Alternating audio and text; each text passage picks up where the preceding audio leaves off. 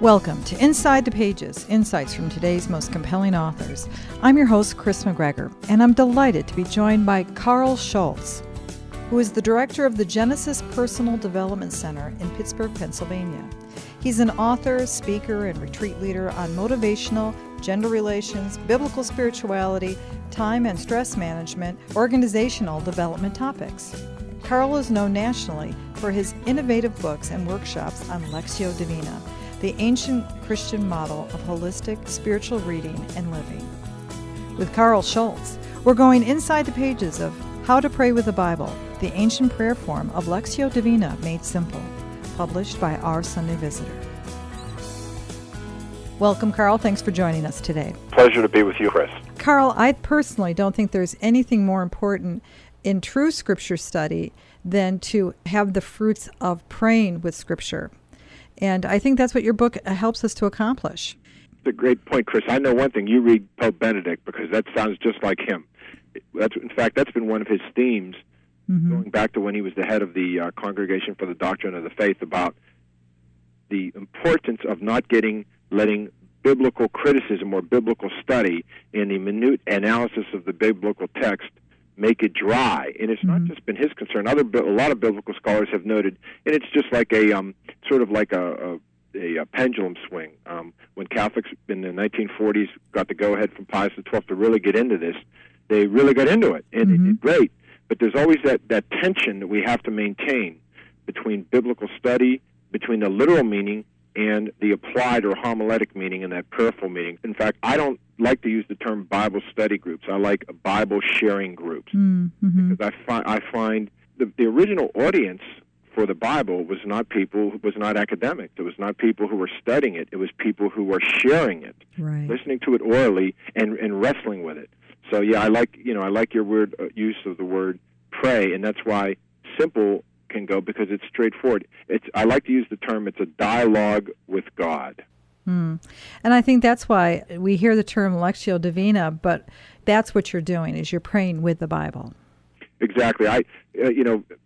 Lectio Divina, when you think of it, is one of the few Latin terms that's really stayed in the mainstream vernacular of the church. I mean, we have a lot with the liturgy and so forth. You can't replace the term because it's rich in meaning. Lectio means read or listen, because it was an oral, A-U-R-A-L, or O-R-A-L, oral culture.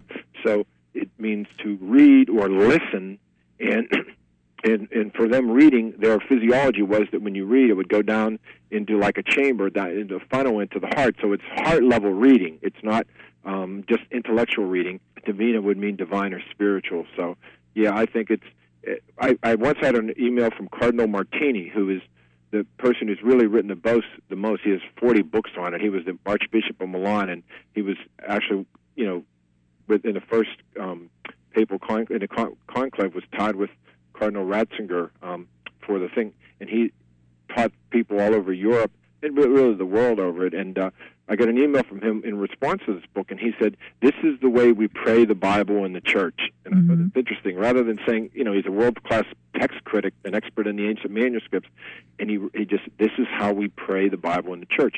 And with the new evangelization, this is how we can share it with people who are either, quote, fallen away Catholics or non-Catholics. It's a generic human way of, responding to God's Word. And it really is what the early church did to be able to get that stuff of life that helped feed their faith and to be able to help sustain them, isn't it? Yeah, in fact, again, that's a good point, Chris.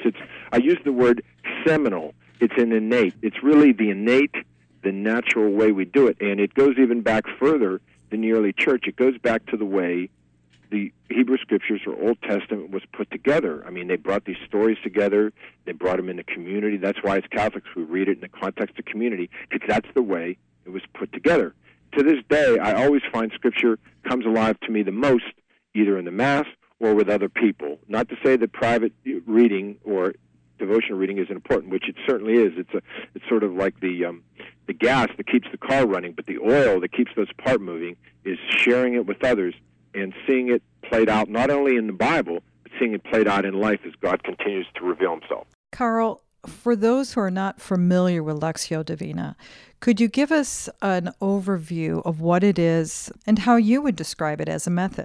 First of all, folks who read the Bible already do it in some way. So let's keep the stages. I'll overview them. Reading or listening, meditation, prayer, contemplation, and action. And a lot of people who write on Lectio don't put action in there, but I do, because it was always in there, but in the Middle Ages, Richard of St. Victor, they articulated more specifically, and particularly for lay persons, I want them to see it's a dynamic thing, because the message throughout Scripture is it's not enough to hear the Word of God, we need to put it into practice. So, and it's not just us doing it as if we're going to, quote, earn our way to heaven. It's God taking the action in our lives. But the way we do it is we read slowly and aloud. We take a short portion of Scripture. Without question, the best way to go is to use either the Liturgy of the Hours or the lectionary, the Sunday readings and the daily readings. For most people, I would highly suggest the daily readings or the Sunday readings, the lectionary, first, because the Liturgy of the Hours requires a little more of a commitment in it. You have to learn how to do it, and that's what the priests are supposed to do, or called the divine office. So that's great if you can build up to that, or if you can start with that. But I like to go with the lectionary, because those readings have been put together so well, and they help us with this principal biblical interpretation rule: Scripture interprets Scripture. The Old Testament, New Testament, epistle reading, and the Gospel, and the Psalm, all four come together, and they show the internal unity of Scriptures. But we read it. We read a short passage slowly and aloud, and we read until a word, a phrase, an image strikes us. Now, I don't want people to have this impression that they have to have some angel whisper in their ear or anything like that. And I've written 10 books on this, and I've spoken on all over the world. And in most cases, when I read it privately, my experience is dry. It's dry. There could be various reasons for that. Sometimes it's probably because maybe I don't come with the right disposition. Other times it's just God's way of testing. John of the Cross talks about the dark night of the soul. And it's just like going to Mass. We don't go to Mass primarily for what we get out of it. We go in response to God's invitation, to what we want to put into it, in response to God's initiative. So it's the same with the Bible. When it's not a results-oriented thing, it's effort. So we read that slowly and aloud until we come to something that strikes us. And it's, quote, our word. And in the Bible, logos in Greek, or davar in Hebrew, means a word, a phrase, an image. It doesn't have to be just one word. It could be a verse. Anything that touches us. And then what we do is repeat it over and over. In Psalm 1, verse 2 says, the just man, happy the man who meditates. They actually use the word murmur, repeat it over and over. And if you watch a rabbi reading the Torah, the 5 books of Moses, or the Tanakh, their scripture, and if you ever see a picture of them doing it at the Wailing Wall, you'll notice actually 3 things. They're physically involved. They'll use their finger to, just like they teach lectures, going from right to left. They'll use their finger, and that pays attention to the grammar. Then they'll mouth the words. That's like that psalm murmuring in that Psalm chapter 1.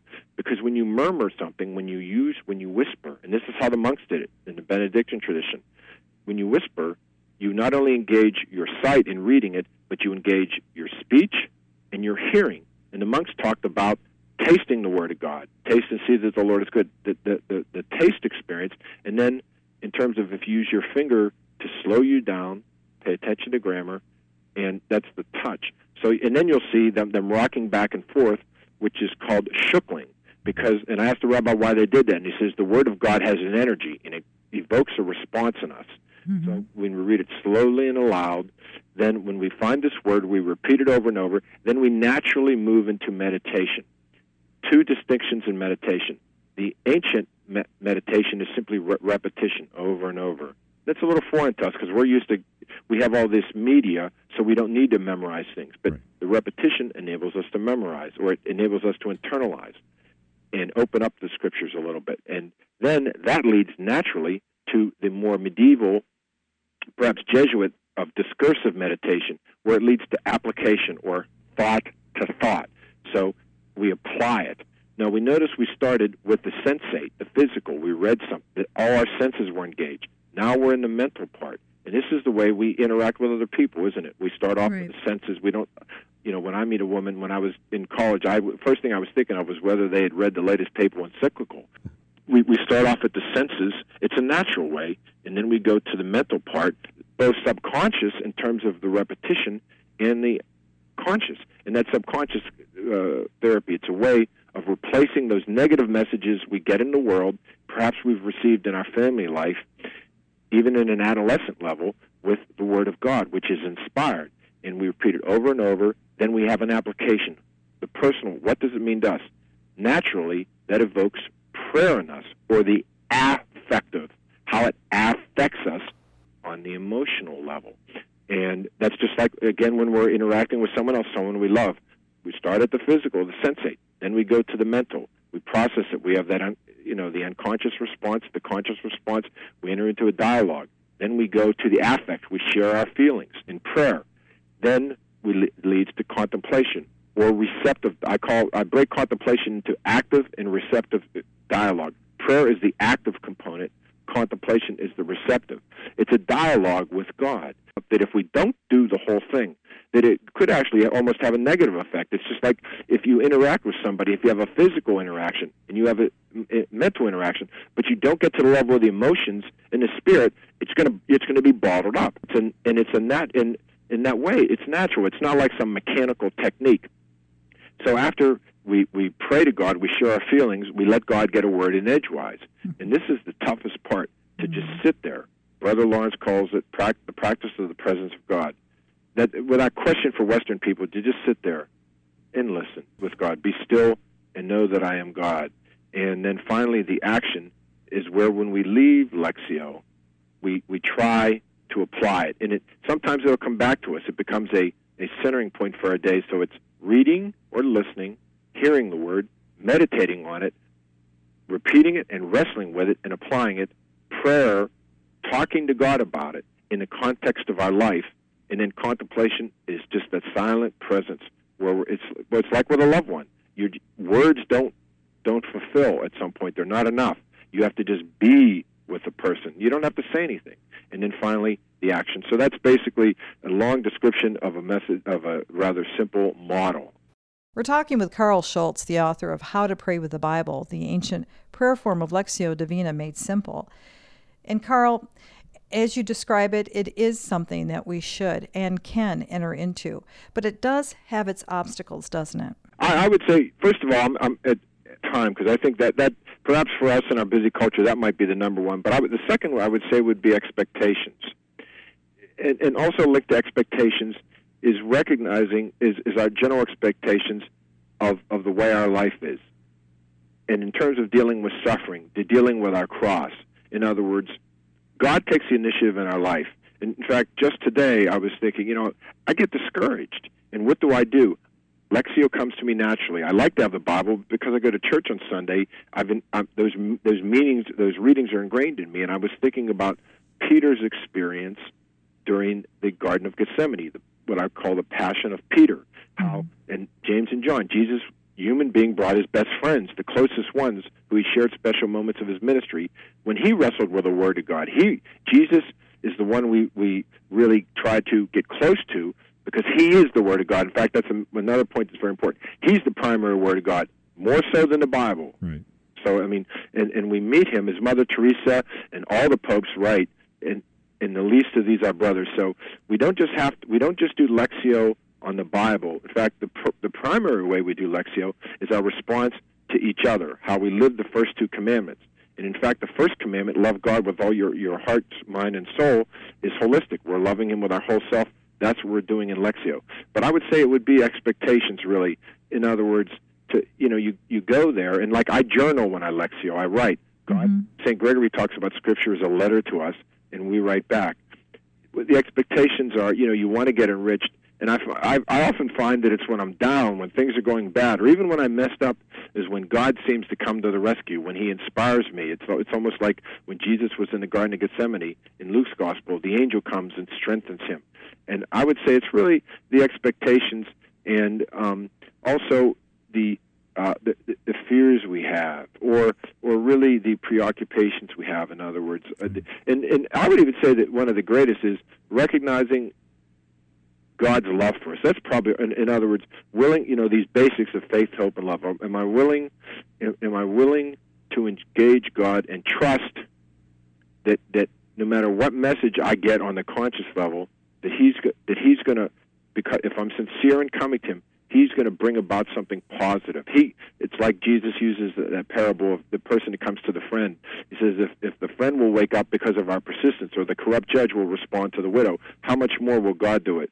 So I would say expectations, and I would also say maybe a lack of confidence. Sometimes people think, well, or they worry about, quote, private interpretation. So private interpretation is a technical term tied to the Reformation, where people would read Scripture and interpret it theologically, independent of the church teaching, which is a complete misuse of the Bible.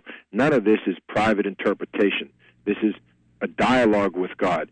And then you mentioned about time. I recommend for people that are busy mothers that have, several children and, taking care of an elderly parent, I need 3 minutes a day. Mm-hmm. If you don't have 3 minutes a day, you're heading for the cardiac unit. That's it, 3 minutes. It's just like with your spouse. If you don't make a little bit of time every day, things are going to get stale. So, and it's true that sometimes our schedules really get out of control. But remembering as Catholics that God's Word is more than the Bible, we can say, okay, God speaks to us through the sacraments. They're all biblically based. Through the Eucharist, that's the primary way. Through each other, through our family relationships, through nature. That's a word of God, according to Genesis 1 and 2. So I would say that time, expectations, and also our fears, and also really the distractions. There's other things that are going to titillate us more, that maybe seem to offer more, but are we willing to engage God in dialogue? That's the ongoing question. What I loved about your approach to Lectio, too, is that you free up people to use all those senses. Because sometimes when I've had people talk about Lectio Divina, they describe it as something you meditate with, you sit and you ponder. But for me, I need to be able to read aloud, and to be able to move, and to have all those things, to engage the full person. Anytime I share about Lectio, and that's a really good point about the whole person, I find that it's not only a personal thing, it's interpersonal. I mentioned Cardinal Martini much in my books because I learned Lectio in a large part on a more refined level through the way in his books he humanizes the Scriptures. See, that's the key thing, and that's it's that, and everything in really Catholicism and in life is finding a healthy balance or a healthy tension, keeping the human aspect of the Scriptures in healthy tension with the divine. So yeah, I think in terms of what you said, Chris, it's each person. It's just like there's an expression in French: as many as there are marriages, that many arrangements. There's not just one way to be married. There's fundamental principles, but every couple, every relationship has its unique dynamics. The same with God, and we see often in the Bible, as things are in heaven, so they are on earth. There's that dynamic, and especially in the Book of Revelation brings that out clearly. So I think what you said, it's how do you communicate with God? And I avoid using the term method. I use the term, it's a model or a process or a description of the natural way we interact with God. And so I don't forget this, Paul VI wrote an encyclical on dialogue during Vatican II. Mm-hmm. And I think that term dialogue is so important. It's a dialogue with God. It's an open dialogue with God that is also open to our dialogue with each other, because it's so very easy to particularize or compartmentalize our relationship with God. And in fact, a Catholic author, Father Mark Gruber, mentioned that a lot of times Protestants will say, do you accept Jesus as your personal Savior? And he says, well, they're talking about being biblical, and that's not in the Bible. It's not in the Bible. He saves the whole world, and we respond to his salvation. So that I think that's a good point about using your whole self as a way of loving God. And it can also include getting frustrated. I mean, St. Teresa, one of the primary teachers of prayer, has the classic comment, I think, Lord, if this is how you treat your friends, it's no wonder you have so few of them. So, I mean, you got to, God, in the book of Job is proof that God encourages us to be real. And especially in the Old Testament, they're always wrestling with God, even literally in the case of Jacob. Karl, you've done a great job of breaking open for us, in general, what the practice of Lectio Divina is. You've given us tremendous insights on the obstacles that we will potentially encounter, but also you've described in your book that Lectio Divina is flexible enough to deal with our differing personalities and how we may approach it as individuals. And Jesus lived this. I mean, he's the best model of Lectio Divina. And then you have Mary. And it's interesting. I just want to, as I bridge that, I want to, because men and women are listening, and we approach Scripture uniquely as persons, but also differently as men and women. And in Scripture, we have two. Isn't it interesting? We have two. Besides Jesus, and of course St. Paul and the other characters, we have Mary, who really, she's the ultimate Lectio person. She heard the Word of God and did it. And especially Luke's Gospel focuses on that. But look at St. Joseph. We forget often that he did the same, but St. Joseph did it in silence. So I think it's an interesting. Mary did it verbally and in her actions, but Joseph did it too. So I think I think there's a gender dimension to that, in the sense that men are called to be silent. Sometimes we have to take the backstage, even though it's, quote, that society calls us a patriarchal culture. We're called to do this humbly and to do it through action. Joseph did those things, took him to Egypt. He lived the Word of God. He responded to it. And Mary did it through trust in a receptive way. So I think we have to do both of those. But the countercultural, the main thing would be, sounds kind of funny, am I willing to suffer for God's Word? Because if you read you can't get away from it. I mean, Jesus is like a good doctor. He doesn't hide anything from us. Same with St. Paul. If we listen to the Word of God, it's going to call us to a closer union with God, and a closer union with Jesus is going to bring us from suffering or the cross to resurrection. Mm-hmm. It's not like, and Pope Paul VI used to always say, whether we like it or not, the thing that we necessarily would choose of our own volition, but it's what God has called us to. So the countercultural part, at least, and this is my particular experience, is am I willing to go down with the Word of God? Am I willing to follow in Jesus' footsteps, experience rejection, and follow in Paul's footsteps, experience confusion, even from people within the church? Look at, St. Paul had that too. Peter and Paul had quarrels. There's quarrels within the family in the Old Testament. Am I willing to lose? And real briefly, there's a model that I discuss in my book, Journaling with Moses and Job, that I got from Cardinal Martini on the 3 stages in the life of Moses, which is kind of a model, I think, a countercultural model. The first stage of our interaction with God is education and formation. We learn how to do it. That's why I wrote those books and I give workshops and retreats. Second stage is generosity and failure. We have good intentions, but things don't turn out the way we want. Mm-hmm. Counter the Word of God. It's God's agenda that's preeminent. And the third stage is discovering the divine initiative. And that's why people use the term the divine signs.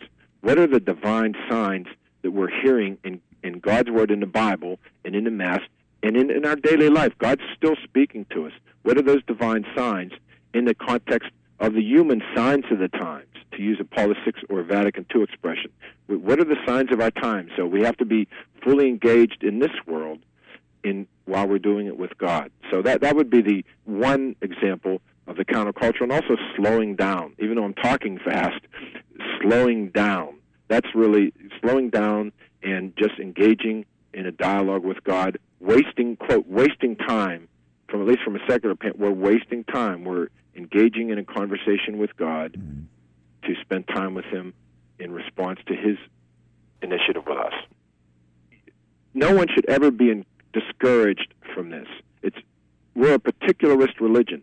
Jesus says, if whatsoever you do to one of the least of these, my brothers, we're not into big numbers. That's the Old Testament. Moses was a big numbers guy. Jesus is one person at a time. When He rises from the dead, He sees Mary Magdalene, not a big crowd. Right. This method, as you really get into a prayer of Lectio Divina, and as you said, you end up finding God's Word in every day. So you end up using that pondering and that stopping and that discipline that you've developed in yourself, which isn't a harsh discipline at all, but it's very nurturing. You begin to be able to meditate on every action. I just find it as such a remarkable spiritual practice. As you were talking, I was saying it's really, remember, it's all God's initiative. That's why, there's no pressure with this. It's challenging as all heck. It sounds like a contradiction or a paradox, but it's looking at how has God taken the initiative in my life. That's what I journal on every day from that Mosaic model that I mentioned. Mm-hmm. Like, when God appeared to Moses at the burning book, that the bush was burning, but the Scripture clearly says it's only when Moses started walking to Him that He called. We have to respond to that. And the word in Hebrew, sir, means Moses took a long journey. It wasn't like a simple thing for him to walk. He had to risk things. He was in the desert. He was in the wilderness. He was in a mountain. He was in a not the safest place. Moses had to take the risk, just like we do in our anti-Christian or post-Christian culture.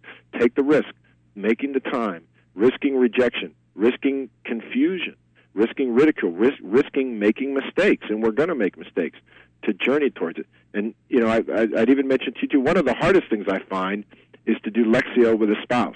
I think, I mean, there's a book called Paul's Press published on it, and I think it's wonderful to do that. But to do Lectio in the family is a wonderful thing, but it's not easy because you have so many other things to do. But you know what? When it comes down to it, you can always do the Lord's Prayer. In fact, Thomas Merton, when he would talk to his novices, he says if you can always fall back on the Lord's Prayer and the Hail Mary. Because in fact, can you think of a more suitable topic for Lectio Divina than the Lord's Prayer? Not only because he taught it, but because he lived it. I think Teresa of Avila even gave sentiments of that same respect, and I think that's even reflected in the Catechism on her thoughts. Absolutely, and one of St. Teresa's excellent insights that I often use is our way to God is through the human Jesus. It's through the human Jesus. And how do we get that? Through the Lectio. And that's why sometimes, because we're Catholic, we need books like, or we need a great topic for Lectio or the papal encyclical. I mean, they're you know, like John Paul II's encyclical on suffering was just drenched in Scripture. I mean, you know, any of these things, they're continually drawing from Scripture. And the advantage is that we're not all Scripture scholars, and the popes have people helping them. It's you know, when we read encyclicals, we're really, it almost in a sense, we're getting the Bible interpreted with the Church with some guides for us, and they can help us bring out the humanity of Jesus, because then we see how he lives and he can relate to our difficulties. So, and we do this through, of course, the Holy Spirit. Karl, thank you so much for the time that you've given us. I wish we had more time, but then we have Lectio Divina, and we can make that time and be able to be open to God's Word and His action in our everyday lives. And so just encourage people to begin the practice. Thanks. It was a dialogue between us, just like in Scripture. So we did a little Lectio, or a preparation for Lectio, even we didn't even know it. God's always working. Thanks, Chris. We've been going inside the pages of How to Pray with the Bible, the ancient prayer form of Lectio Divina made simple, with Karl Schultz. To learn more about this book or to obtain a copy, go to osv.com, the website for Our Sunday Visitor. To hear and download this discussion along with many others, go to www.insidethepages.com. I'm your host, Chris McGregor. Join me next time for Inside the Pages, insights from today's most compelling authors.